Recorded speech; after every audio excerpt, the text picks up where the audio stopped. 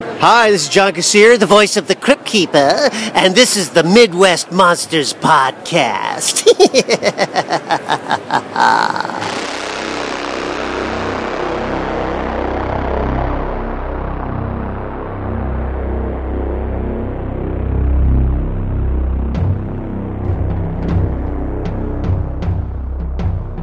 I'm excited. I'm sorry I picked this topic. I love this movie. It's a scary movie. It's a scary movie. And it still affects me just the same. I cannot put that on. I gotta tell you, something about this movie worked for me. I was like, it rocked. So, I mean, that's debatable, but I mean, it's a great movie. It's my right as a viewer, as somebody who spends my money and time to go watch these films, to have my opinions and be disappointed. But that's what I love about this group doing this podcast right now, is that on so many pages, we're like right there with each other. But then, I mean, it's almost inevitable that, half the time we're going to go, you're out of your mind. You are out of your mind. I'm sorry, man.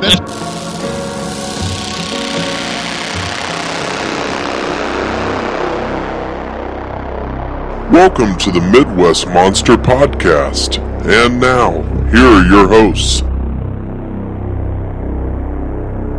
Good evening, ladies and gentlemen.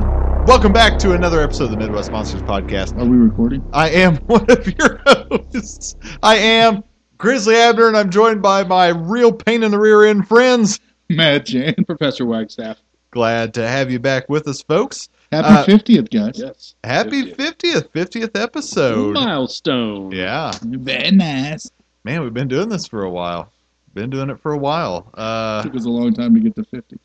Yeah, it's a long way to the top if you want to rock and roll.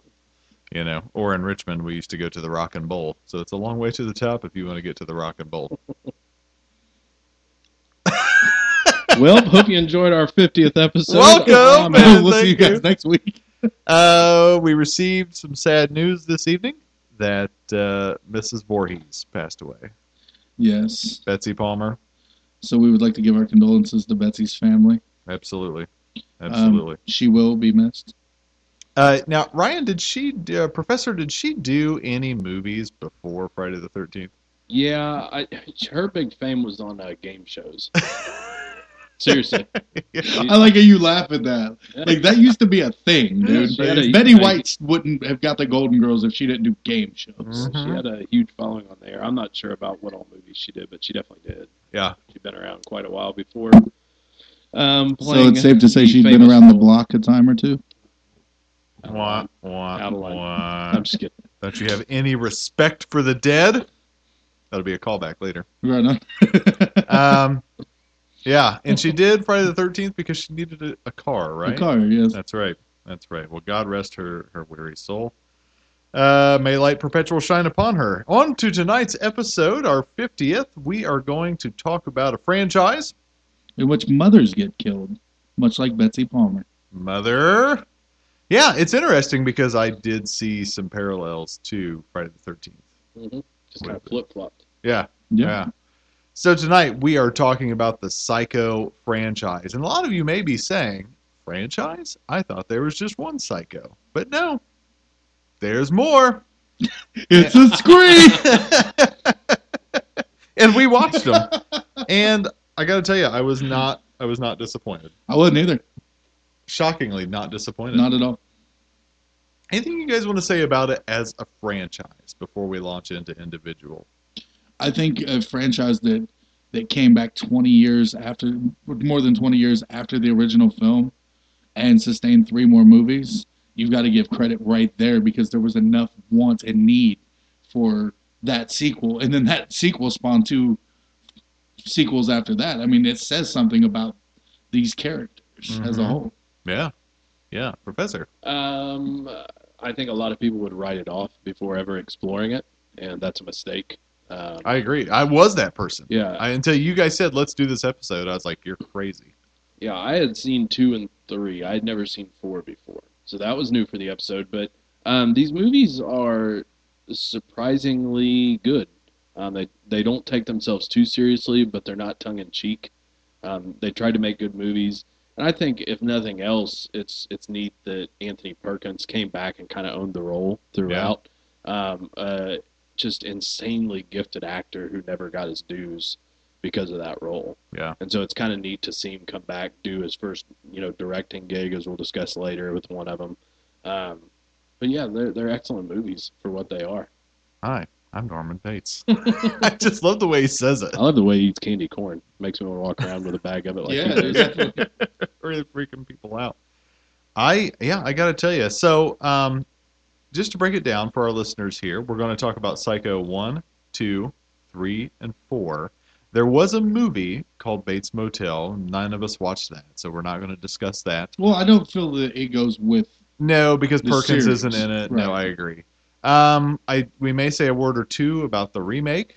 Maybe a word or two. We may waste that time on it. And then we want to say a word or two about Bates Motel, the TV series on is that AMC?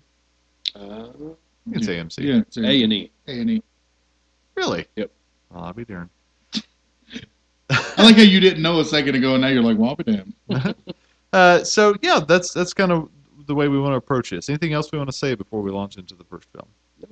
Ready to dive in. Mad Chan, you got some facts for us on the first film? Sure. We got Psycho, 1960. Of course, the director was the famous Alfred Hitchcock. Did he do this- anything else? Huh? Did he do anything else? I'm not. I haven't heard this one before. He did. There was this movie called North by Northwest. Rear Window. It was about a No. guy in a wheelchair who No. was looking at people. Who was that guy? He did this movie called Vertigo. Good evening. Yeah, Who, but who anyway, was the guy in the wheelchair? Anyways, Is it continue. Cagney? Whatever. No, I'm teasing. But anyway, so yeah, Hitchcock. You But this dirty was rat. Hitchcock's first. This was Hitchcock's first delve into like suspense horror, and it was written by a guy by the name of Joseph Stefano. We have Norman Bates, played by Anthony Perkins, Sam Loomis, played by John Gavin, and Marion Crane, played by Miss Janet Leigh. Mm-hmm. Vera Miles, Martin Balsam. Right on, both right. who Well, had good other careers notables, as well. yeah, because they come Uh, back later. Yep. Yeah. Vera Wayne, Vera Bradley, all in these. Oh my god. Not on Psycho. You can do that on any other movie franchise, but not on Psycho. Okay, you stop your laugh and you start. No, I dig it. But no, for real, let's dive into Psycho, man. So Psycho was initially a book, and the book was written by Robert Bloch, and it was a big seller at the time, and that's how Hitchcock kind of came into it. He actually had hopped a plane to go overseas, and he saw a copy of it before he got on the plane, and then got on the plane, or bought the copy, took it, read it on the plane, and started mapping the movie out in his head.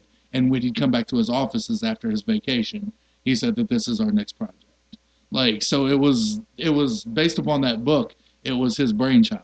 He brought in a writer, Joseph Stefano. Stefano was a young writer. He had done minimal things at this point, and he was very young, and he didn't know how Hitchcock would take it, so he had him go off and write a treatment from the book. And he came back in for like an interview, and that's how they kind of formed their relationship. And eventually Hitchcock said, well, why don't you go ahead and write this scene? And so Stefano wrote the scene. He wrote the opening scene with her and Loomis, and with Janet Leigh and Sam Loomis's character Sam Loomis in the hotel room, and then came back, and Hitchcock read it, and he liked it, and he let his wife read it, which he often did, and she liked it, so they gave him another scene. And then that's how they dove into taking this book from its inception into a film. Interesting. I didn't know any of that backstory. Yeah, whatever. I know that you're thinking I don't care right now, but I want you to know I do. He cares. I do care. Iconic film. I mean, definitely one that set a standard, and it's still one today. Anytime you hear sharp strings, for a suspenseful moment, that's a callback to Psycho. You know what I mean? Professor, opening thoughts. I would put this in the top 3 most important movies ever. Wow. Like, to me, and many have said this, that with gauging it, there's everything before Psycho and everything after. That it's kind of a turning point. That's in a great terms point. Of what is put into film, subject matter, intensity, turning things up on their head. Mm-hmm. Certainly, with some of what happens within the plot in this was just unheard of. Yeah. And even unheard of from the novel, just completely flipped around to change up the movie for varying reasons, one of which was money. Mm-hmm. But yeah, just insanely important. Yeah. Yeah, because, you're talking before this is Universal Monsters, Mm-hmm. For scary movies, for Scarlet Cinema, I believe the term was. Yeah. Well, and people who were pushing more of the boundaries were doing it on foreign soil. These things weren't happening here. I know a movie that directly influenced Hitchcock for Psycho was Diabolique, which was all black and white and just very intense with the subject matter, with betrayal and murder and disposal of a dead body. There's a lot going on with that, and many have cited that was a direct inspiration for him. That after that had come out, he'd seen it, he wanted to do something along those lines. Well, it's clearly a very different film, but you can also see where that played a part in it. Mm-hmm. But yeah, it's important. Psycho is one of the most beautifully shot movies I've ever seen. I was talking to the professor about this before. We often talk about movies that don't waste space. Well, every frame and every scene, every shot was set up for a reason in this movie, and it's all beautifully done. So he tells the story right there, like particularly when Marion's in the car. Like we do the side shot of Marion in the car. She's perfectly square framed within that frame. Mm-hmm. Equal distance on either side of her. And then when we do the reverse shot of her looking out the window, it's not a center shot showing the road. It's a shot from her POV. And it's done the same way on purpose. Mm-hmm. This is what she sees. And it really was one of those first movies to give the camera POV, or to give the POV shot, We're using the camera through the eyes of the killer, or using the camera through the eyes of, the person that we're conveying their emotions. Mm-hmm. So I love that about this movie. I think one interesting thing about this story is that you have Janet Leigh on the run because she stole money. She wants to run away with her lover, who is still divorcing his wife. And so she steals this large sum of money, and she goes on the run. And then she gets murdered. And it's interesting to me that, for a while, your mind, and I think this is the way it's made, your mind starts to make those connections of, bad things happen to bad people. Mm-hmm. But the crime and the murder are unrelated. I think that's neat about this is that she is a thief. She steals money, but then she stops at this hotel and she gets murdered by a psycho for reasons unrelated to her theft. Money tied into nothing. Exactly. And I think that's a neat piece of the story that gets overlooked a lot because it's just natural. You think, well, she stole money. She got murdered. These things, you don't ever say they're connected, but then you never pause to say, well, they're completely unconnected. Yeah. And it's interesting because they're two unrelated crimes. She's not an innocent person.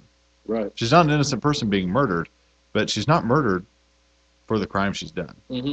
I think, to me, that was just something that I picked up this time around, being the fifth or sixth time I've watched this movie, that I was like, man, that's kind of a plot point that's interesting.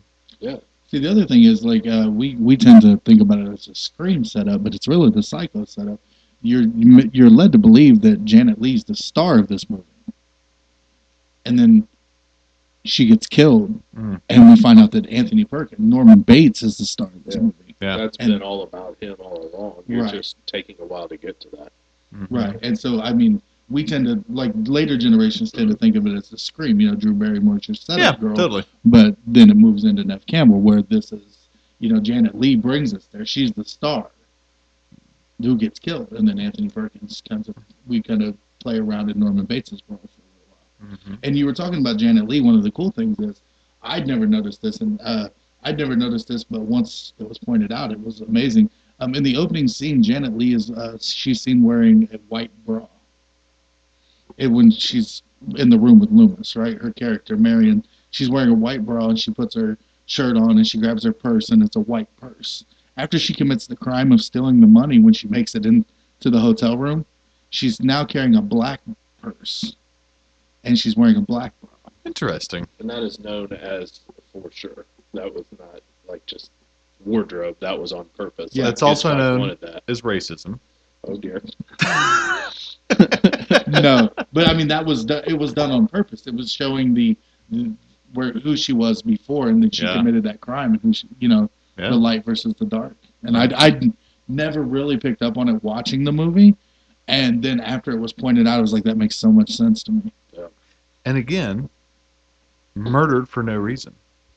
You know what I mean? Like, I still think that these connections are awesome, but still, it's like it's all unrelated. Well, and it makes the shower scene all that much scarier. Yeah. Is that you literally have been watching this movie about this character, and out of nowhere, you were punched in the nose. Yep. I mean, with that just insane scene that just comes out of nowhere. I mean, viewers may have suspected something with his style, that once you watch her start running the water and going through her emotions, that something's coming, that we're spending this much time in the shower. But now, Janet Leigh wasn't a huge star, but she was a name. Yeah. People knew who she was. So it's already shocking enough to take her character out, like at that point in the film, but to do it in the way that they do, in a way that viewers had never seen anything like that before, is just unbelievable. Mm-hmm. I mean, to have been one of the first people to see that movie in the theater before it became common knowledge, you just must have had your jaw in your lap. Oh, It's wow. just unbelievable what you're witnessing. You've never seen anything like this in movies before. But I think that's what's great about it, and what makes it so important is there's all of these firsts. I mean, there really hadn't even been the redirect like that in film before. I mean, clearly there's always been plot twists and turns and fooling people at the end of a movie. But to take somebody that you've invested some interest in at that point in that much of a chunk of the film and get them completely naked and stab them to death in a very gruesome manner, wow. Yeah. I mean, when that came out, wow, that had to just be jarring. Janet Leigh said once that after watching the film, and seeing how absolutely vulnerable a woman is in the shower, that from that point on she took baths. Yeah, I'd heard her say that in an interview. Yeah. Wow. That it didn't bother her during the filming, Right. but it was the seeing it on film just kind of shook her a little bit. She saw how vulnerable a woman actually was in the shower. Hmm. So from that moment on, she took baths.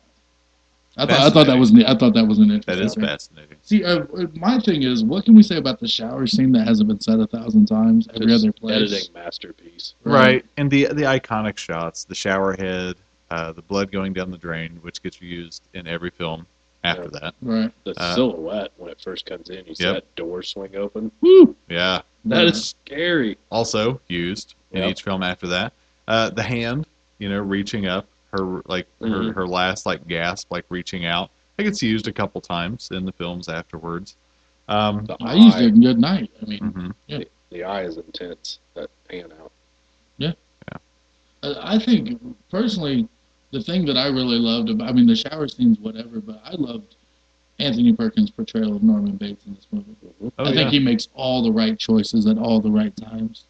And that's one thing that helps make this movie for me every single time we watch it, is the choices he makes. Like when they're talking, he makes her sandwich. Mhm. Just that whole scene in the parlor, which takes place in the house in the book. But the whole scene in the parlor, when he's talking to her, he's making these choices of how he delivers each and every line. And by the time we get to the line, we all go a little mad sometimes. Mm. He stops, and then he gives that smile, and everything's okay. And it's brilliant. What he did with that character is just amazing. Yeah. Brilliant line. I just said that a few weeks ago. We all go a little mad sometimes. It's just a great line. And again, a throwback to Scream. Mm-hmm. So obviously you can tell, granted Scream was supposed to be influenced by lots of horror movies, but you can tell in that movie in particular, Craven pulled from this movie. Yeah. And so we're left with poor Norman Bates, who is tormented by Mother. This voice of this mother, who is this moral compass, who's always accusing him of doing the wrong thing. But then we find out there is no mother. At least not now. Right. and we start the inner struggle of what does Norman do to please Mother, and how does he become Mother? Well, I mean, This really, is pretty intense subject matter for 1960. well, really, in this movie, like you don't get that there's no mother until the end. Till the end, right? Right, right. because they Which still is play the it out. big reveal. So not only do you have the shocking shower scene, which is Right. less than halfway through the film, Oh yeah, it's in the first third. that's not even the payoff.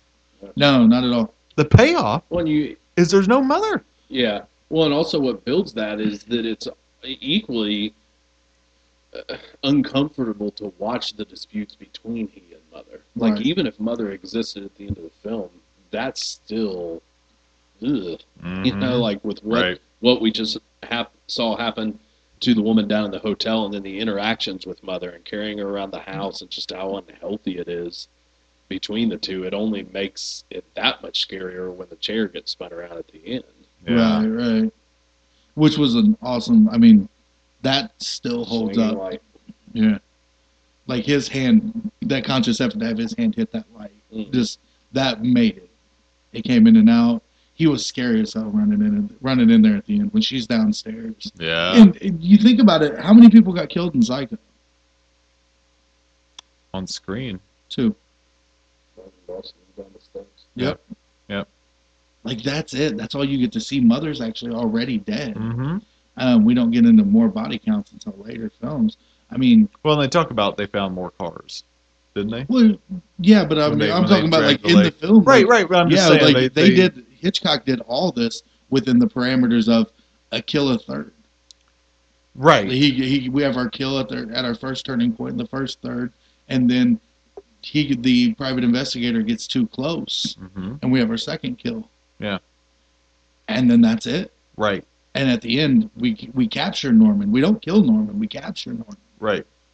And the reason I bring up, because I want to make sure that I got that right, when the psychologist is laying it all out for him at the police station, and they're talking about dragging the lake. They did say that they dragged the lake and found more cars Yeah. in the first film. Yeah, Marion 'Cause- Crane's not the first. Because that's a setup for the following films. That's the only reason I bring that up. I Yeah, wanted to other make things sure. have happened there. Yeah, I wanted to make sure that I had that right in my head. And see, and that was one of the things, like, when you see the Perkins portrayal of Bates, like, when he goes back into the room, it's so neat, it's so quick and precise the way that he does things on the cleanup. Mm-hmm. He knows exactly, and you go, when you're watching, I can only imagine, like, watching it the first time through, you know, and especially for people back in that era, it's like, oh, you're not thinking he's done this before, you're thinking, he's got to hide that body. He's trying Right. to help Mother. Crime of passion. Yeah. Right. Yeah, and that's the thing that plays, out is that he's helping Mother. Oh, Mother has done this again. Mother has done this. What a mess. Ding dong. There's no Mother. Like ding dong. Like it's Ding that simple dong, for him. there's Ding no dong. Mother. The whole scene at the sheriff's house I thought was absolutely great. When Sam Loomis and the sister, when they go to the sheriff's house, because you're literally missing a dun dun dun from that reveal. Yeah. It's like because they at one point the sheriff's wife goes, Norman took a wife, and they keep talking about no Mrs. Bates. Yeah. And then the sheriff out of nowhere, and you don't get that dung dung dung. It would have happened in an '80s movie, but he was just like, Norman's mother's been dead for however many years, and you're like, what? Norman's mother was buried in the pet cemetery. No, down that road there.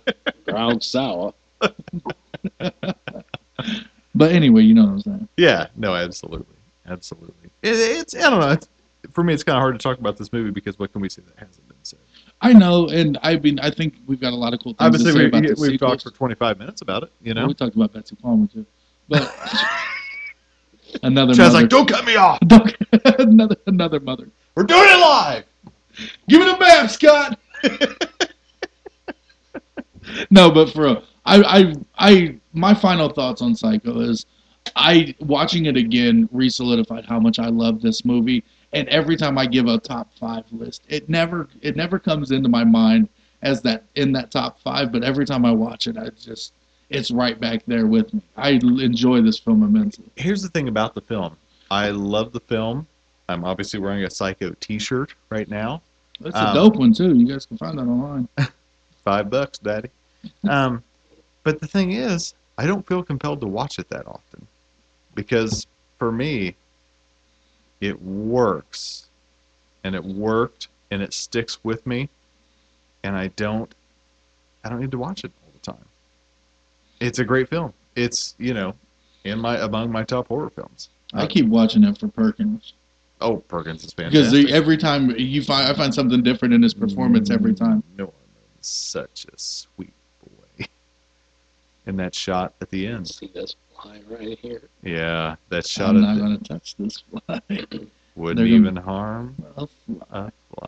Dude, that look up with that smile And right then there in that end scene, that's son. the skull superimposed a little bit over top of it. Oh, that's cool. It's brilliant. That's it, man. It's brilliant. Yeah, it's a fantastic film. It's a masterpiece. And you're right. Before Psycho, after Psycho. We're talking about a world of difference. Yes. I agree. Couple of tidbits I'd just like to throw out. First toilet flush on screen. Yes. Wow. First time a toilet was ever shown. Joseph That was just a no, and then they also flushed it with the items going down it. That was Joseph Stefano wanted that to be in the movie, and he brought that to Hitchcock. And Hitchcock says, if you can write it in without it being overbearing, I'd love to. We'll do it. So that's why he wrote the scene where she writes the figures down on the paper, so she could flush them away. Oh, interesting. He wanted to show that. Yeah. That was neat. Also, just something I find fun is the girl in the office at the beginning is Hitchcock's daughter. Yes. The co-worker that's working with Crane. Who's really nosy. Yep. Yeah, all that. That is his daughter. And I also find it interesting that so much of the creativity of this was born out of Paramount's distaste for the script. They pulled the budget. He brings in TV talent. Oh, yes. And crews that did that. And I think that that's why so much of this film is what it is because they didn't have a lot of money. I mean, he was the god of cinema at this point, but he was adamant on doing the script that they were like, are you kidding me? Like, no, we're not giving you all this money for this. That just kind of turned him off. And so a lot of it, I think, was just born out of creativity for necessity, which I think is fascinating. And just lastly, the one thing I wanted to hit on was I love that we explain things so thoroughly at the end of the film. Because, one, some of the subject matter they had to dance around. And also, Ed Gein was not that old at this point. Yeah. The story, the country knew about it. This was something that interested them. This was something that inspired Block to write the story that he did. Now, clearly it's a different case, but you can see the tie-ins that really apply to it much more than Texas Chainsaw Massacre, in my opinion. Yeah. Right. Even though they're frequently kind of all lumped in together. The Ghoul of Plainfield. Yeah. Yes. His nickname? Yep. But I love that whole explanation that happens at the end, kind of letting them know exactly what it is, because the things that this movie covers is just insane to think about at that time. I mean, ranging from incest, necrophilia, voyeurism, theft, murder. I mean, just the list goes on and on and on, all slapped into this movie that's following 50s cinema. I mean, it's just crazy. Right. So, I love that they kind of spell it out for you at the end and finish it strong with such a crazy reveal like that. Before and after, directors commonly will roll the credits. And I love that he gives you time to process what you've just seen and with an explanation, which I think in the end is ultimately scarier than just leaving that skeleton flipping around in the chair and rolling the credits. Right. So. Right. I feel like the explanation was necessary. Yeah, and usually it isn't. Usually that would be a bad thing. Yeah, But today well we for would that. say, well, we knew he was nuts because everybody's nuts these days. Right. We all go a little mad sometimes. One of the things I thought was interesting was the Hitchcock forewent his usual $250,000 paycheck. Directors don't make that now, I want to point out. Hitchcock forewent his $250,000 payday on this film because he believed in it so much and took 60%. Universal gave him, Paramount gave him 60% of the profit because they didn't believe in this movie and they thought they were going to come out ahead on it. And Hitchcock ended up making over $15 million. Y'all can take that badge. Stick it up your ass. All up in your ass. All right, you guys ready to move on? Yeah, Love did Psycho. you want to say anything about the book, or do that after all of these? So far, I've read about half of the book. The thing I thought was very interesting is Norman Bates is described in the book as being a larger man, like an oaf, he's overweight. He's very rude and Yes. unlikable, and they flip that in the movie. And he drinks. Anthony Perkins is very appealing looking. He's very polite and pleasant. And Like Ed Gein. yeah, You know what I mean? Yeah, but in the book, Norman is overweight, balding, thick glasses. Yes. Very abrasive with people. So there's that drastic difference. There's more to it, but I won't spoil that for you since you're working. All right, on. Yeah, the because book. I'm working on it hard. There's a drastic thing, but we'll talk about that. When Right we on. got Cool. to it. And the other thing I thought was real interesting was because we know Hitchcock and we know his love for his leading women. I thought it was very interesting that we had Janet Leigh, this fair-haired woman. In the movie, she's blonde. She's very blonde, and in the book, they describe her as having jet black hair. Mm-hmm. And I was like, why would that matter? But that was a Hitchcockian blonde thing. You know, that was his love for his leading women. And Janet Leigh was the wife of Stanley.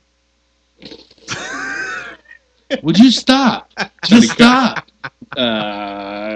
Jamie Lee Curtis's mom. How about that? I like fake facts. Okay. Apparently. Dear listeners, that's not true.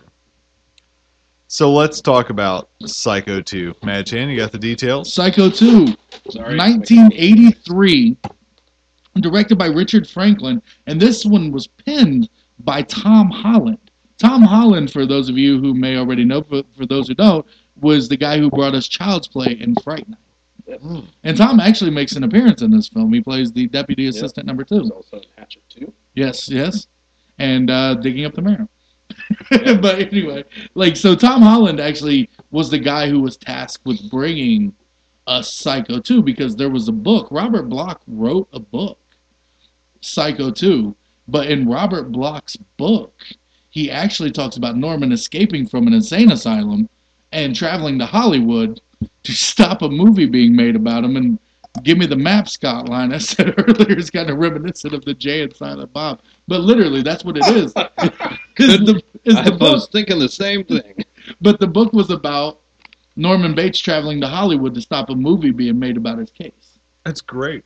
And- It is well, that's the thing. it is Jay and Silent Bob Strike Back. It is, but they didn't want to go with that scenario. Okay. So that's why Tom Holland. That's why we got the version that we got. They didn't like that. So this is 1983. Yeah, because Bloch kind of took a stab at. He took a stab at the film industry with his book, Stab. Like Scream. like Wes Craven.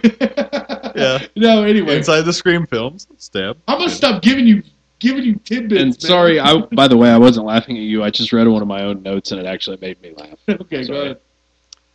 So, I'd never seen any of the sequels. Oh, by the way, Norman Bates is played by Anthony Perkins. Lila Loomis, Vera Miles is back. Mary Loomis is played by the beautiful Meg Tilly, which I have a story about her. Dr. Raymond is played by Robert Loggia, like everybody's favorite guy from Scarface. Warren Toomey, Dennis Franz, and we have Ralph Statler, Robert Allen Brown. Dennis Franz was fantastic in this movie. I love Dennis Franz. All 3 minutes. Great he was ass in it. on NYPD Blue. Oh, yeah. Love his bare ass on NYPD Blue. Let's love my neighbor. Psycho. Huge ass. 2. 1983. 23 years later. And so, never having watched these sequels, I'm thinking, why? Why do this? Why are you making a sequel to a masterpiece? 23 years later, why are you doing this? Because Robert Bloch wrote a book that they didn't appreciate him taking a stab at their film industry. So they had someone pen a movie and retort. Stab. Get it? Like in the I would also have a different theory on what would drive that. Well, Good. this is all lead up. Yeah, you I was trying to make a point, but somebody felt the urge to go ahead and cut in. I hate you. So I sit there and I hate your think, tattoos, too. why? So I sit there and I think, why is there a purpose for a sequel to the Psycho movie? Right. And then I watched Psycho 2, and I thought it was brilliant. Yeah. I love it. I think Psycho 2 is fantastic. It's my favorite sequel of all of them that we watched. It's great. It's well written. It's well done.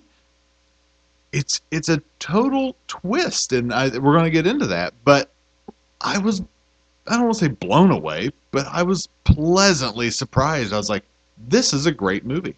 Right. Which you guys had told me, that's why we watched these as a franchise.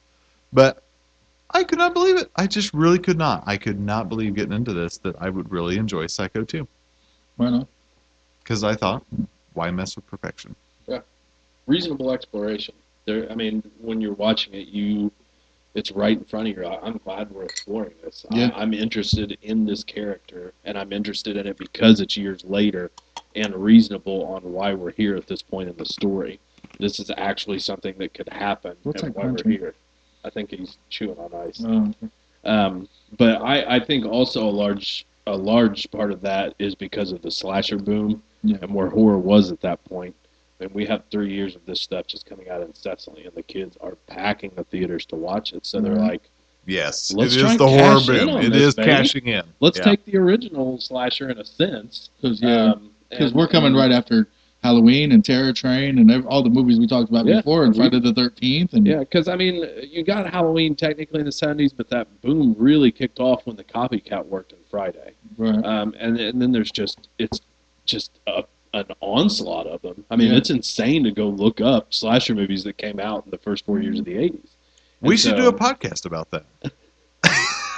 Yes, we should. But I think that to some degree was part of it. It certainly was also in relation to the book coming out as well. But yeah, it is shockingly good. Like, you would just think when you take some of the all-time best movies and to say, hey, we're going to make a sequel over 20 years later, that's a nightmare. That is going to be a recipe for disaster every time.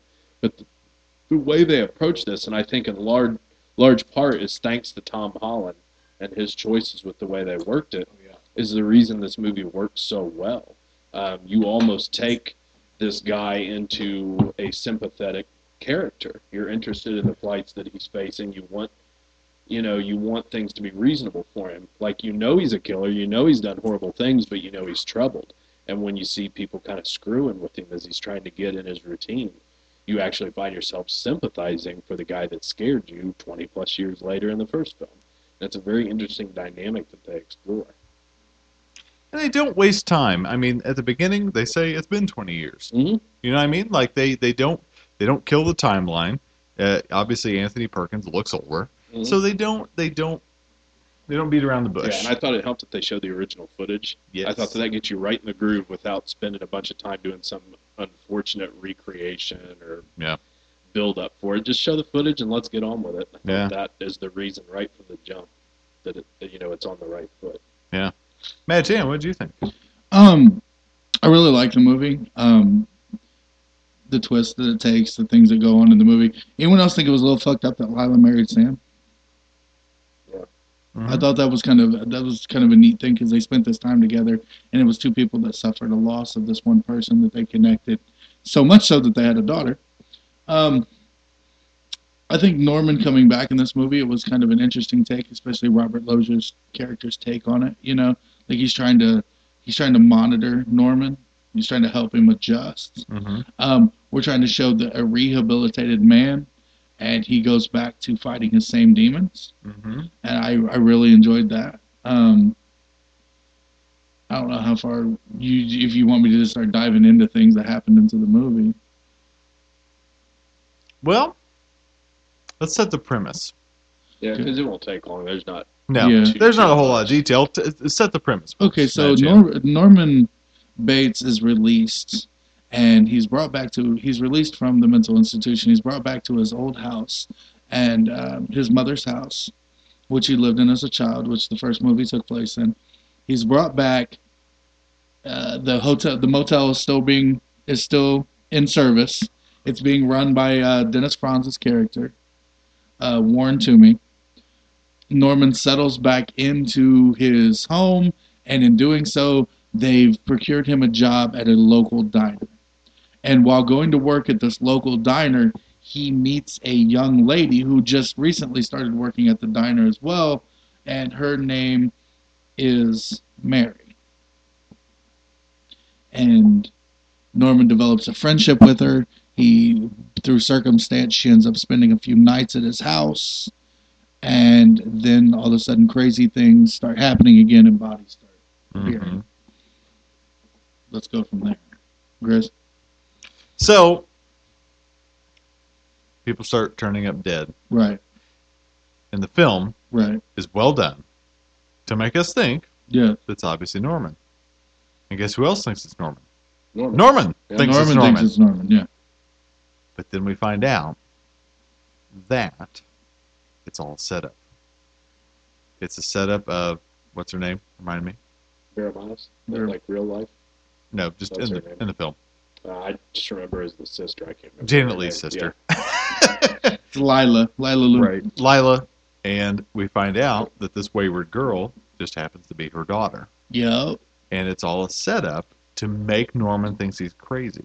Because the Lila had gone to court to... Yeah, she storms out of it. Yeah, right. she had gone to court to try to keep Norman from being released. Yeah, exactly. Right. So, we get this setup, and we find out later that it's a setup. We don't find out right away.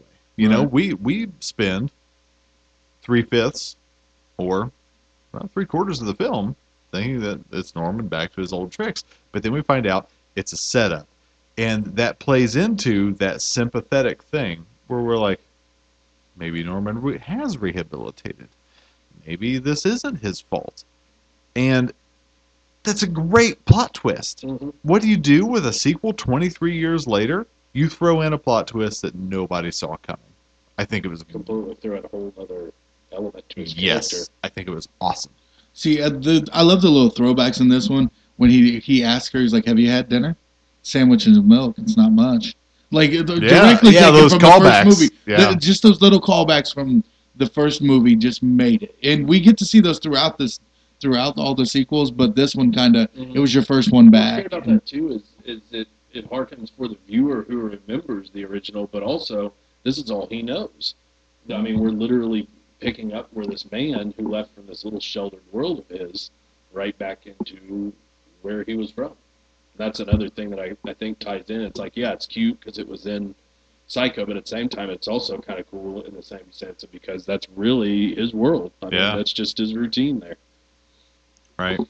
And let's not forget that, Dennis Franz's character is running a scummy motel. Mm-hmm. Yeah, it's like a den of sin that he's got going on down there. There's drugs and prostitution and that sort of stuff. Yeah. Why do you think? How did that end up there where he's like carrying the torch? I bet it was more like there's this business in this home and they're not going to sell it. Yeah, there's this business in this home and they're not going to sell it. We need to bring somebody in to run it. Let's bring somebody in to run this business. Yeah, and he turned it into that, I'm sure. It's no big deal, but I would just think that thing would rot on the side of the road. See, I'm with you, especially of all the mention they make of how they moved the highway in the first movie. Mm-hmm. That's why, people don't come out here, they move the highway, but then they make a big deal out of letting us know that, we're full up, we have all these hour-long customers, and now it's the 80s, and everybody's doing drugs out there, and everybody's coming out there for tryst and rendezvous. So, I don't know. I believe the word is rendezvous. Yeah, rendezvous. I like the little notes that Mother's leaving for Norman. Yes. Thought that was a cool twist. Right, absolutely. Because he couldn't hear the voice right away. So they immediately give him these notes that are coming from Mother. Yeah. Right, exactly. I like that there's lots of daytime. A lot of daytime in this movie. Mm-hmm. Yeah, very much. Very much. One scene that I really loved was when Norman is sitting at the piano. Mm-hmm. He's playing the same piece that Lestat is playing in Interview with the Vampire. I forget what the name of that piece is, but I just like that callback there, or not that callback, but I mean that's that piece. You know what I'm saying? That and it's just soft and it's subtle, and you're just like, can he play this? But then you're like, why couldn't he play this? Like that's what he did, right? He lived in that house. Everything in that house. Right. So, I don't know. I thought that was really awesome. I think women today would have called him out on that peephole. when the girl finds the people, I feel like women today would have been like, nuh-uh. 80s, no. Yeah. In 83, she's just like, Yeah, they're doing blow and still trying to get rid of disco.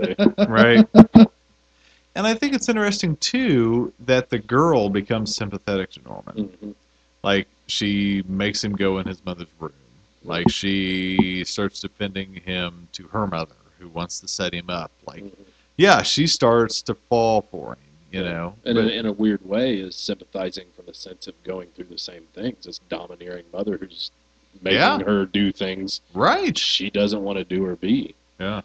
It's an interesting kind of combo. What I laughed at earlier was on my notes. I don't even remember writing this. I just put Meg Tilly is much more talented than her hooterific sister Jennifer. So there's that. loving that. I love there's just so much, the knife in the mouth to Mrs. Loomis. Yes. Right That- through the mouth. Love that. It's a great kill scene. Great kill scene. Which goes right into that slasher era. Yeah. That wouldn't have happened probably even 5 years before. No.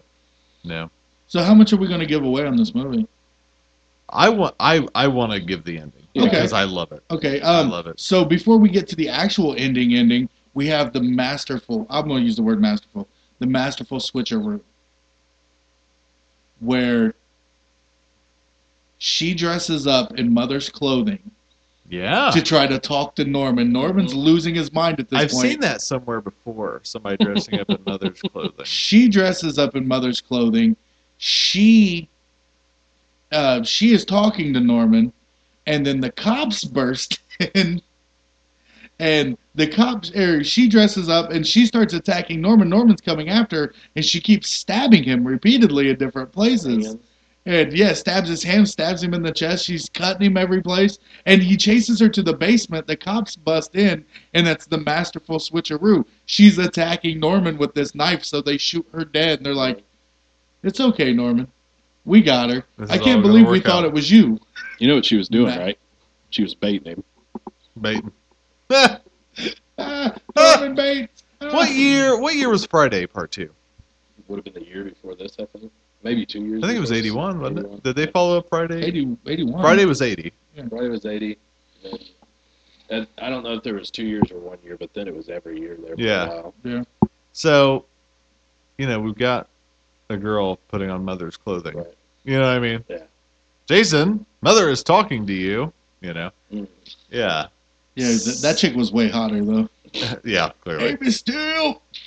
What up, Amy? Girl, And if I you love listen to later. podcasts, I call love later. I love later that Norman looks at the stab wounds in his hands, and they look like stigmata. Yeah, they look very much like the wounds that Christ had. So it was interesting. I'm like, Norman and Jesus? Wait, what? Tom Holland goes on to write a very successful vampire movie. I just want to point that out. So the big payoff for me. Yeah. Spoiler. It's cool. So yeah, we get through this Korean Psycho movie, and we're sympathetic to Norman. We are that these people set him up. He's trying to rehabilitate. It's been But as far as we know, he's committed all these murders. Murder. we don't know. So we wonder who's done all the murdering, who's done all the setups, all this, and so we're a little sympathetic to Norman, and then we find out that Norman's mother wasn't his real mother. What? This other lady was his mother. And she comes to meet him and to talk about how she is really his mother. Not Auntie is my mom. Yeah. But this is what I love about the film and why I think it's genius, is that he meets this woman who is supposed to be his mother, and what does he do? He murders her! Put Babe Ruth's. It was genius. When he did that, I was like, oh. Yeah. Any questions or sympathy you had, then you're reminded, oh, this dude's batshit He crazy. really is psycho. Yeah. That was as Mad Chan says, a stand up and applaud moment. Oh, yeah. Like I was like, oh, well written, Brilliant. well Because written. he tees off on that shit. Exactly, and it's like Which- this whole time you're like that he didn't do this, he's innocent, and then he just murders this woman because he needs mother. Yeah. But He needs a new mother. You think you're getting the call back on this, though. That's the greatest part. He goes to the cabinet to make her some tea. Yeah. And he reaches up and he grabs Mother's tea tin. Mhm. And he makes her the tea with Mother's tea tin. Unlike before, he makes Meg Tilly the Lipton or whatever. Yeah. Like he grabs the Mother's tea tin, and you're like, oh, that's got to be the one with the arsenic in it. She about to go down. And she's sitting there, and sure enough, he just walks over and grabs that shovel and just... No done. remorse. In the Done, moment he sir. grabs it, you see it in his eyes. You know that's what's happening. It's done. And yeah, just So- I mean that ending sealed this movie for me. I really liked the plot twist. I liked the setup that they were setting him up. But then when he did that, I was like, man, this movie was so well written. Tom Yeah. Holland knocked it out of the park. He took an impossible job. Yeah, and killed it. Yes. Really did. Yeah. And Yeah. and there really isn't much you could do that I can think of to improve it. The only thing that, and I'm still not even sure how I even feel about this, but part of me kind of wishes that we would have hinted around the real mother, per se, earlier in the film that started messing with his head or questioning it, and given the viewer more time to process the idea of all that we have known hasn't been. But then, part of me also likes how quick we watch him react, that his first instinct is to do that. So you know what I mean? So there's like two sides of the coin for me. Yeah, it's brilliant. And one other thing I want to say about it before we move on is how it looks. I think it's such a great looking movie, and it actually looks so great that while I was watching it, I was like, I don't know who shot this. So I looked it up. Did you guys look this up on who shot it? Dean Cundy. Oh, yeah. It's insane. He Halloween's did Dean Cundy? Halloween, Jurassic Yeah. Park, Back to the Future, Rock and Roll High School, Roadhouse. I mean, this Apollo 13. This All guy's terrible movies. career is insane. Yeah. But yeah, it was just weird as I was watching. I was like, this looks amazing. The way a lot of the vertical shots above the house and just all those things.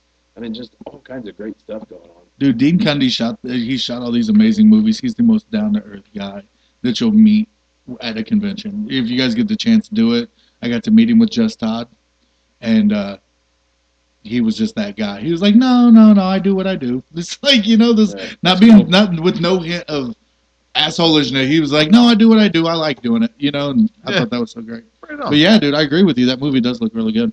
Cool. Final thoughts on Psycho 2? Loved it. Watch it. Yeah, Loved definitely. Loved it. Please watch it. Please watch it. Don't let your pride get in the way of thinking, who would dare make a sequel to Psycho? Because that's what I thought. And then I watched it, and I was like, amazing. Because it adds to the story and enriches it. Okay, so on to Psycho 3. Mad Chan. Psycho 3, 1986, directed by Anthony Perkins himself, Okay. written by Charles Edward Pogue. Okay. We got Anthony Perkins back as Norman Bates. We have Diana Scarwood coming in as Maureen. We've got Dwayne, or Duke, as he likes to be called, played by Jeff Fahey. As I like to call him, I love Jeff Fahey. He's a poor man's Don Johnson. But he's amazing. Call him that to his face, man. And then I'd kiss him on the lips because I love him as an actor. He doesn't look like that anymore. It looks better. Yeah. Right on. So first words out of the gate with this movie is there is no God. Yes. An improvised line, Right. and that's what she came up with. There is no God. Followed by a nun who falls or gets pushed to her death. Yeah. Followed Psycho by an 3 has improvised begun. movie. Yeah. Guys, I got to say, this is my least favorite in the installment. Yeah, mine too. I thought this movie, I don't want to say it was terrible. I just didn't enjoy much of it at all. Dude, Jeff Fahey's got this great line in the movie. Like the Diana Scarwood character, she's in with these nuns, and she leaves the place where she's at with the nuns, and basically they tell her, like, no, you're going against God, and you're gonna, things are bad out there, and don't go. And she's like, I'm gonna take my chance out here, and she comes upon a guy who's living in his car. He's basically in his car, Jeff Fahey. And it's raining real bad, so she gets in the car with him. It starts raining real bad. He pulls over, and in the middle of the night, he wakes up and he tries to take advantage of this young lady. And she's not having it. In the middle of the rain, she gets out. And Jeff Fahey has the greatest line ever. You could have been coming instead of going. You know, I just want to let you guys know that I used that line all through high school. And I didn't get anywhere with it either. But, like, possibly one of my favorite lines in this whole series. Like, this should be the tagline for Psycho. You could have been coming instead of going. Real talk. No, like, but that sets the tone for this movie. Like, that's what this movie dives a little bit deeper into what I feel we can call the 80s. Like the drugs and the what he's doing and the psycho of the movie. You see what I'm saying? Because of those religious tones, it reminded me of, like, remember, all right, so the whole Phantasm series is confusing, but I love it. But remember how weird Phantasm 4 was? Yeah. Like, all those, like, scenes in the desert, Right, and, like, right. all those, like, religious overtones. Like, I feel like that was a little bit of this. And I was like, come on, bro. You're trying too hard. What year was this? 86. Okay, so 3 years after part 2. But it's supposed to take place 30 days after the last movie. Oh, okay. That's the thing about it. It's supposed to take place 30 days after part 2 ends because Mrs. Poole, which is the name of the woman Right. that told Norman she was his actual mother in the last movie. Mrs. Poole has been missing 30 days. And we know what happened to her. Mm-hmm. So we get the MC on the luggage of the girl, and her hair supposedly triggers Norman. Norman sees this girl, he sees the MC, the Marion Crane, you know, the MC on her luggage, yeah. and and her blonde hair, because they do a flashback shot of Janet Leigh in the shower with that locks of her hair when he sees this blonde woman in the diner. And this is supposed to start triggering his flashbacks to what's going on. One thing, this is the one positive thing I'll say about the movie, besides the fact that I love Jeff Fahey. One positive thing I will say is I love that they did a black and white flashback of part 2. Mm-hmm. Did you notice that? Yep. They did a flashback to 2 instead of doing it in color, because 2 was in color. They did a black and white flashback. I thought it was neat. Right on.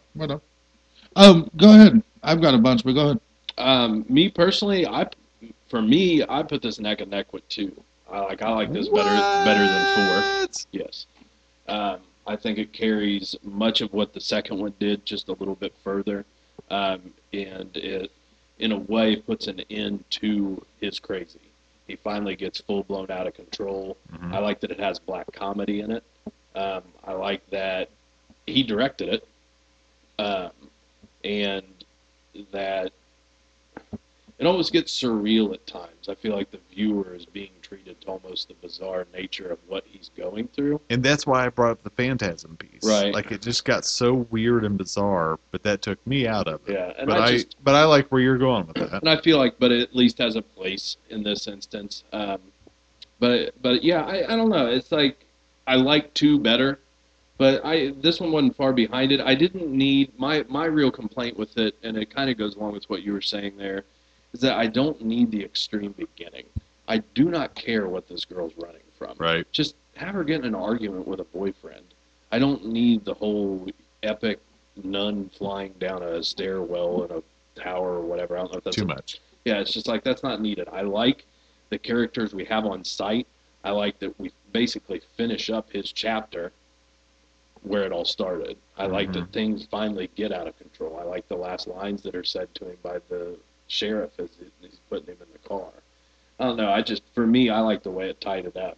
And 4, which we'll go into that, but it revisits some other things and has its own job as a movie. But no, I guess I like 3 better than you guys. I had distinctly remember before, for the podcast, really enjoying just both of them, kind of like sibling movies. They were kind of made close to each other, and I liked that they were different movies. So there were lots of cool throwbacks in this movie. We were talking about the character. I didn't see the Janet Leigh resemblance. I really didn't, because she was a chunkier lady, but short and short blonde hair. No, congratulations, she doesn't look like her. She didn't look like her at all, except when her hair was wet.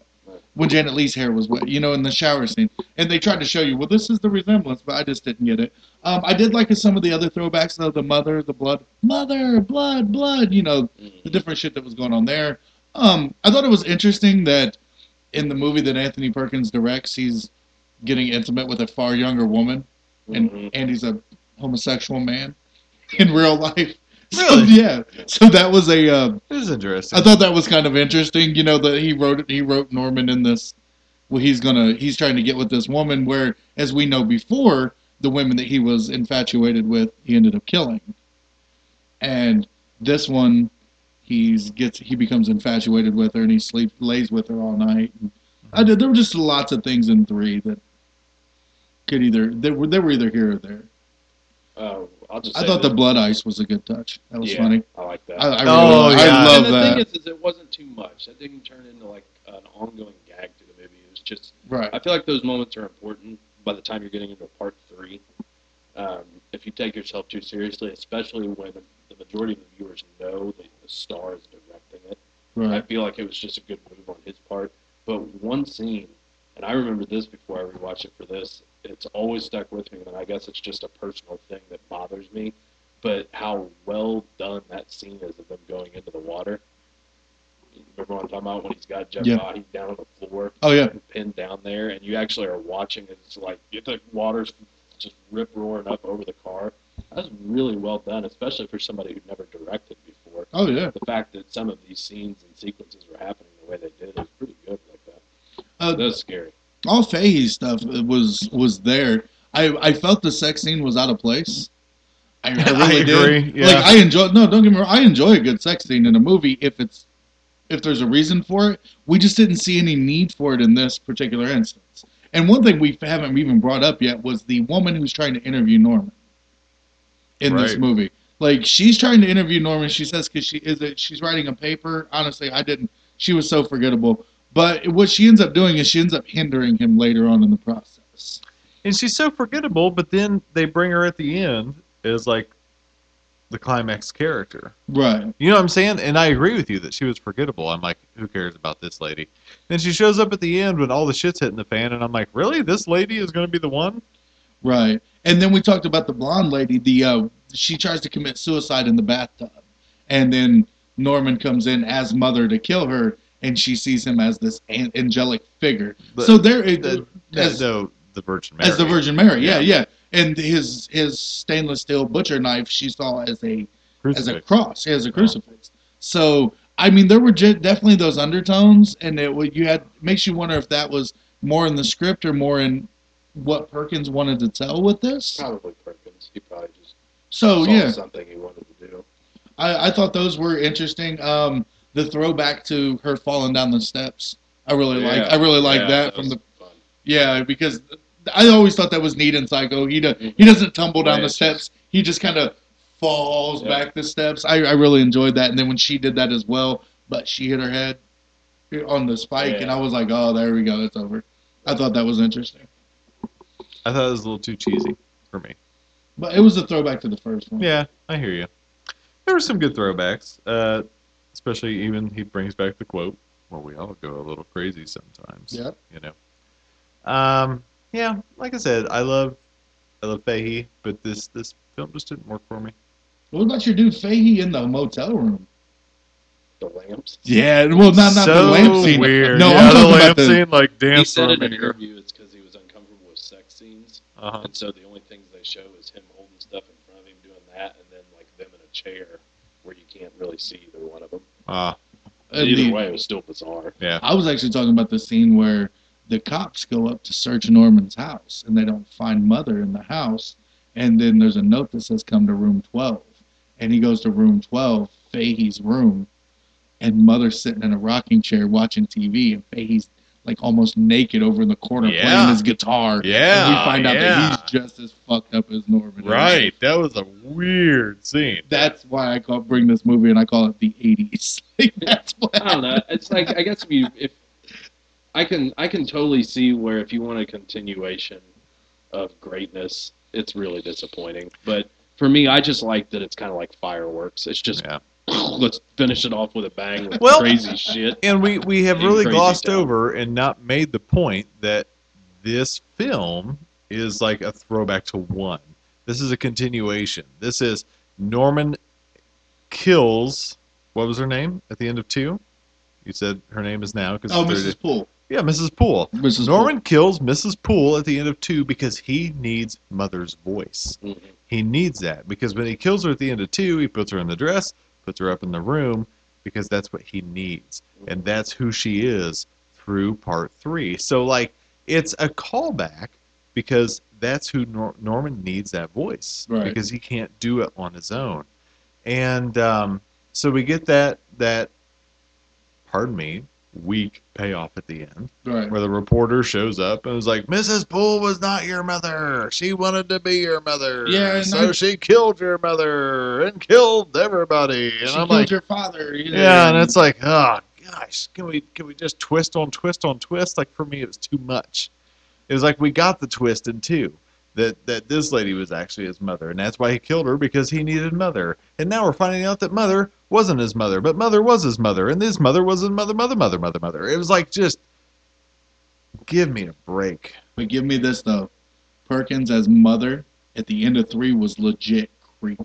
Oh yeah. Oh yeah, when he comes out with that wig, man, that was downright scary. Really? That image was worse than the I guess first movie. I didn't put as much stock in a lot of that stuff along the way. When it's all said and done, his crazy ass is locked up and going back forever. Yeah. And Right. to me, that's like, we finish it up. He got his chance out. He shouldn't be out, and we're done. So it's like, yeah, there's a lot of stuff where even it left me scratching my head, but I just didn't really care. But at that time, it's part 3. Let's kill some people. Let's get his ass locked up. So. Dude, I want to know how the stabbing of the corpses worked at the end, because he had already killed both of his mothers before. Yeah. So how did that help exorcise his demons when he was stabbing the corpses? Like that made no sense to me. But I did love the hand when he's in the cop car at the very end and he pulls Mother's hand out. I enjoyed that. Okay. I think we've wasted enough time on 3. Final thoughts on 3? Yep. Enjoyable. Yeah, dude. Definitely check it out because there's a 3-pack you can get for $10. So watch all 3 of them. 2, 3, and 4. Yep. And that leads us to Number 4. Psycho IV. Psycho 4. New beginning. New beginning. New beginning. Now this is the most exciting one for me. Psycho 4, well, after the original. Psycho 4, 1990, directed by Mick Garris, written by Joseph Stefano. Aha! You see how we did that there? Full circle. Ha-ha! Taste the soup. Taste the soup. Anyway, we got Anthony Perkins back as Norman Bates again. We have Henry Thomas of E.T. fame coming back to play young Norman Bates. We have Olivia Hussey playing Norma Bates. We have CCH Pounder. I can't believe that's a real name, but oh my God, that's a name. Playing Fran Ambrose, the host of a call-in radio show. Yeah. And we've got John Landis, of all people, playing Mike, the guy that works in the radio station with her. I was like, that had to be Mick Garris, like, hey, John, Psycho 4, you want to do this? One of the few people that would work with him in those years after the Twilight Zone stuff, because he had a tough time. Yeah. So a lot of those friends had band together with him, so yeah, it was fun to see him. I thought that was neat. Now, the interesting thing about this movie is Stefano, you need to know this before we move ahead, Stefano dovetailed off of the end of Psycho 2. Yeah. Norman, Psycho 3 never happened in this world. That's why Norman's out, because Norman wasn't guilty at the end of Psycho 2. That's why Norman's out. Okay. That's why he's able to be with a wife. Okay.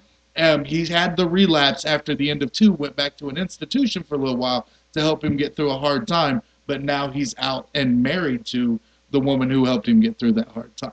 So that's why number 3 never happened. He's not locked up for life. Movies do that. Yeah. Call it Norman Bates. Like, you know what I mean? Psycho 3 did happen. That's why there's 4 in their title. Right on. And that's hard for me. One day when I have children, what do I say to my children? I want you to watch 1, 2, skip 3, watch 4. And they'll go, well, Dad, I want to watch 3. No. Not important. Yeah, I wish it just... Well, it's like watching Superman 1 and 2, skipping 3 and 4 and moving into the...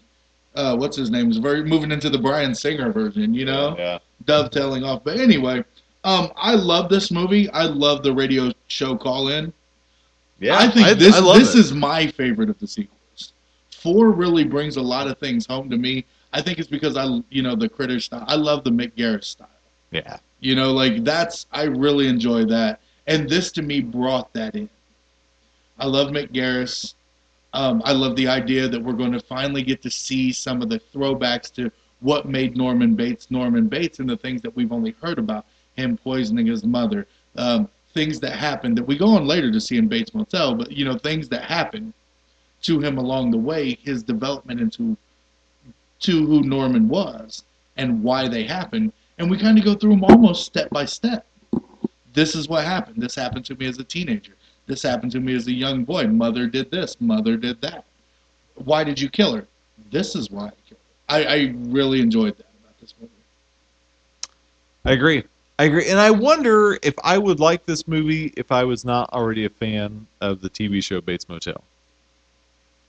I'm just being honest. Yeah, because I love Bates Motel. I've watched all 3 seasons. I think it's a fantastic show.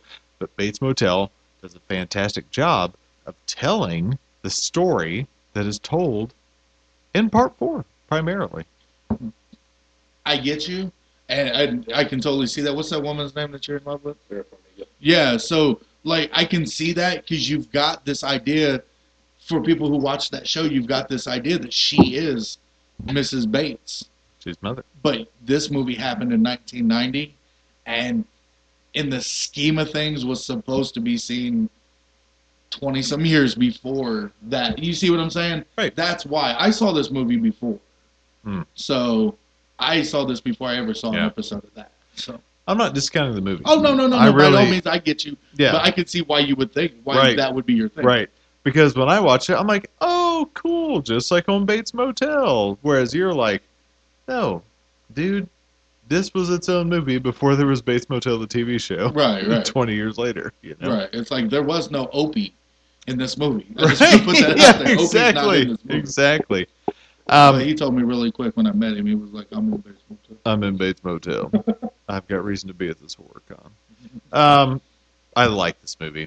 I think it's... I did. It's my favorite. It's Mick Garris. And when it popped up, Psycho 4, I was like, ugh, I'm not looking forward to this. But then it was directed by Mick Garris. I was like, now I'm in. I was like, I love Hocus Pocus. I'm going to watch this movie. You're a strange man. He went to Hocus Pocus. He's like, I like Hocus Pocus. Hey, I like Critter stuff. I like the Shining television. Right on. Yep. So I was like, I'm in. And then they did the radio show thing. Yes. And to me, the most recent radio show movie that I watched was Pontypool. You guys have seen Pontypool? No. Neither of you have seen Pontypool? I've been saving it to do on a show. Lord have mercy. Well, Pontypool is very much radio show driven. So that, to me, even though this was made before Pontypool, for me, was a callback. It was like, oh, I like the format of the radio show. So, yeah, I like this movie. It works for me. Yeah. And I like the young Norman Bates. I like the setup. I liked it. I think it worked well. It fit in with the whole scheme. And I think it was a great way to do the story. The ending, not so much, but we'll get there. Professor. Enjoyable. I do not dig the DJ format. I feel like the character we have come to know him as wouldn't be calling.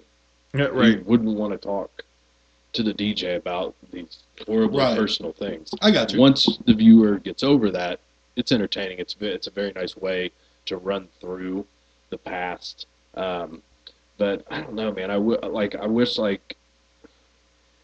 I guess we like the thrill of wondering where he is. Yeah. In terms of when you're talking, and are we talking to Norman Bates and so on and so forth. Yeah. But it's to me, you could have accomplished this if you just picked up from part 3 and he's in an insanitarium or wherever, some insane asylum, and somebody's just interviewing him and talking about his life. And he could, talk about a lot of these things that same way without an ending that I didn't like. I didn't like the and ending. without the DJ thing, but we still could have explored all the past, which is the meat of the film. And we still could have had, Anthony Perkins be a part of it, the same cast that played those people. But overall, it moves along very quickly. Mm-hmm. And for part 4, pretty good. Yeah, for a part 4. Yeah. Because that's the thing, we sat down to watch it today, and I looked at my girlfriend, and she was like, well, what's this going to be about? I was like, well, it's a part 4. But Same thing. Same About the thing. beginning. Same thing I said to your sister. Your sister was like, "Robert, did you see Scream 4? What'd you think?" And I was like, "Well, it was a fourth Scream movie. Yeah. No, this was a fourth Psycho movie." And I wasn't mad. I wasn't mad about it at all. Yeah, I'm not hating the movie. Just it was enjoyable. Yeah. I really liked the choices for Norman and Mom. I thought they were both excellent. Yeah. Madness. And CC Smashhammer or whatever her name is was pretty good. It's a DJ. CCH Pounder. Oh, sorry. She's a McDonald's sandwich. She was DA in Sons of Anarchy, right? Or no, what was she in Sons of Anarchy? She was the district attorney. Yeah. I thought Henry Thomas did a great job in this movie. Yeah. I thought Olivia Hussey did a great job in this movie. Oh. Olivia Hussey. She was a hussy. Olivia Hussey, legit. Gorgeous. She did a great job. She made me hate her and want to blot her with orange flower water at the same time. I just want to put that out there. Like, I wanted to do that. And Henry Thomas was loving that scene. He was. He was just like, oh my God, I'm going to rub her legs up with this water. Stuff. I'm going to do that. That scene where she was yelling at him about the highway and him trying to kill her while he was inside of her and him trying to kill her while he was giving birth to her. Like, that really cemented a lot for me. That's right. About this movie because she's legit just pulling it off. And there's this scene where they're playing, like when he was doing the water, and they're playing and they end up rolling around on the floor together. And Norman rolls on top of his mother, and you could tell that he was some kind of aroused. Yeah. Because they're laughing and looking into each other's eyes, and Thomas has this great look on his face like he's deeply in love with his mother, which you'd expect from Norman Bates. And she just flips. She switches on a dime, and I thought that was great. I thought that was a great bit of acting because she legit goes from smiling and happy to berating him. And that's the part where in the book, they make a big, in the first Psycho book, they make a big thing where he talks about the P word. Mother said he was this thing, or I word. And what they're saying is Norman's impotent. Oh. And the I word. And Norman's impotent. And they don't really touch on that in the other three movies, but in this movie, we get to see her put him in a closet with a jug and be like, here, this is the only way. He can wee-wee in. He can wee-wee in, yes. But, I mean, I thought that was great because it builds the character. They did a great job with the detail because it builds the character that Stefano already set up in the first movie. He got to go back through and set up that character, and a lot of people don't get that opportunity to do that, especially 20-some years later. Totally. Yeah. Totally. I thought that was great. And then there's this one great line where they're talking to Bates on the phone, and she goes, "How did you kill your mother?" And he goes, "Slowly." And it was so creepy, dude. Like, watching it, my skin started crawling. She's like, "How did you kill your mother?" And he goes, "Slowly." Oh, my God. I, dropped the phone. It was great. I just loved a lot about this movie, man. I liked it. I was pleasantly surprised. I sat down dreading watching the fourth installment of Psycho and finished it, and I go, not bad. Not bad. Black Echo. Not bad. So there's a callback. Yeah. The end, I'll give it to you guys. The end wasn't that great. Yeah. I will give it to you because there's a few things like Norman, who was married to a woman who took care of him in the asylum. Norman, you call your husband, or your husband calls you at work and says, "Meet me at my mother's house." A man who has these problems. Why do you go? And how do you stay married to somebody after they tried to kill you in their mama's house? I don't care who you are. Yes, they won. That's it. It's done. They won. I gotta go. I'm out.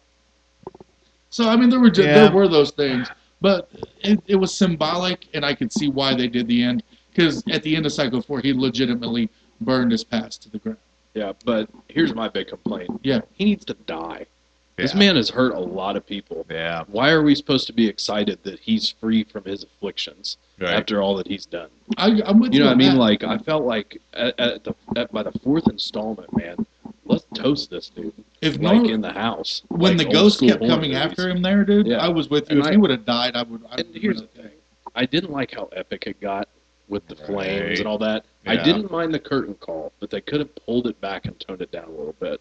It didn't spoil the movie. It wasn't that big of a deal to me, but kind of put me off for the ending. Like, whereas I'd really been entertained up until then, I was just like, oh, we're up in the ante now. What it's, and it really kind of irked me that, like, there's like this heartwarming walk off, like that he's free. Yeah. I'm like, kiss my ass, So dude. lame. Like, that was my biggest hang up from it. But but the rest of the movie, ultimately, that ending really doesn't matter. The movie's enjoyable. You watch it for the backstory. Yeah. So. See, I just remembered watching that one earlier on, and I kept telling the wife, I was like, no, this is the one. And then it was everything that I remembered it to be. I remembered a couple of scenes that maybe I imposed on my own. But other than that, man, like, everything was just right there, and it was spot on. I thought it was great, but yeah, if they'd have killed Norman at the end of the series, like, if he would have just been like, look, you go on, I'm done. Like, he let her go, but then walked into the house to burn it and just accepted his fate, I'd have been okay with that. Yeah. All in all, still worth watching, though. Yeah, definitely. Even though, spoiler, told you everything. I got nothing else to say about this one. I can tell. I'm over it. Sitting over there looking at your tattoos. Like, I got so many great tattoos. I'm just going to sit here and look at them. Babadook, duck, duck. I don't know what's going on Boy, over there. Chad's weirding out on us right now. Weirding No, out, son. but legit, man. Like, Easy there, Norman. Psycho is a series. All right, Rain Man. Psycho is a series. Don't laugh at me. Psycho is a series. It's like Give me the map, Scott! Psycho's a series excellent. Yeah, totally. I'm very, very pleased that I watch these films. I'm very happy to be here. I know you said you did. Do you like Bates Motel? From what I've seen of it so far. Yeah.